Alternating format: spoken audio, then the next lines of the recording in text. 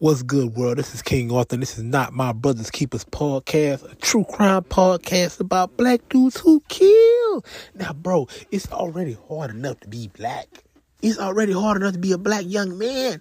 It's already hard enough to be a black young man trying to get money, trying to stay out of trouble and avoid unwanted confrontations. But what do when you are confronted by somebody and it isn't a death? But you feel like you didn't do it on purpose.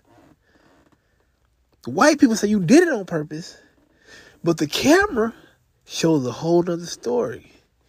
But it's a different thing when these races get involved. Not saying a racist person. I'm saying like when it's black against white, boy, it is a thin line between love and hate. It is a thin line for Michael White. What is Michael White to do? I'm just out here trying to make me some money.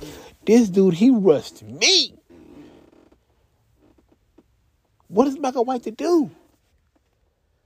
He in an uppity part of town, gets into a scuffle, somebody dies, he flees. Now he's the bad guy?